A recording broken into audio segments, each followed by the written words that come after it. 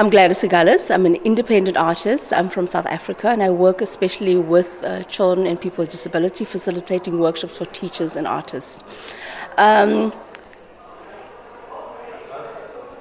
People dancing and community dance is a very important element in our communities because it actually knits people together. It develops, it grows, and also brings the artistic side of dance into the broader community.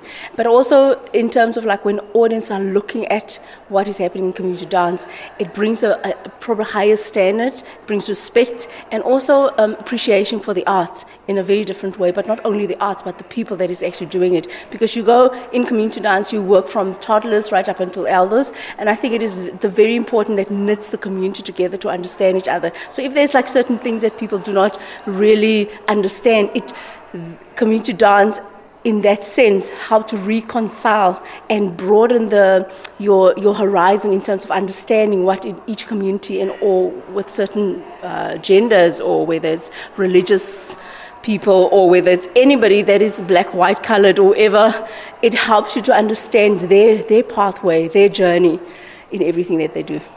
And how do you see community dance evolving in the future, Gladys?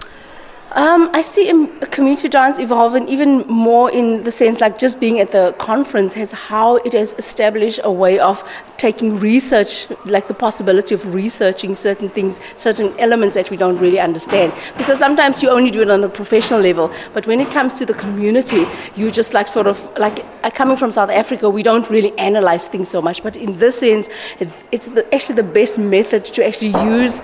Like I use the practice that we use when I presented my work. I did it practical, but also dancing and also visual. So I didn't do it in such a way that it's so formal. So we took it and made it an informal but practical way of showing people what the outcome, but also the integrity, the truth about community dance can be expressed in a very different way that can include everybody.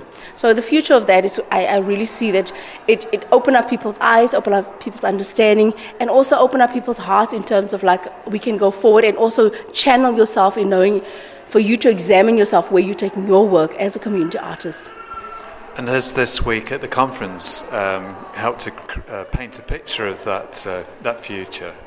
Yes, it did in so many ways, because for me, I've been trying to see again, because I've been out of the picture for a while, and then actually stepping into and coming into the conference, it's also like starting to shape again the direction where I'm going, bring more understanding in the fact that, yes, I'm actually on the right track in facilitating more teachers to be involved in inclusive dance, not only performers, and giving disabled people the independence, what we say that we want them to. So you really practice what you preach. So I think that is the most positive thing about community dance. We practice what we preach.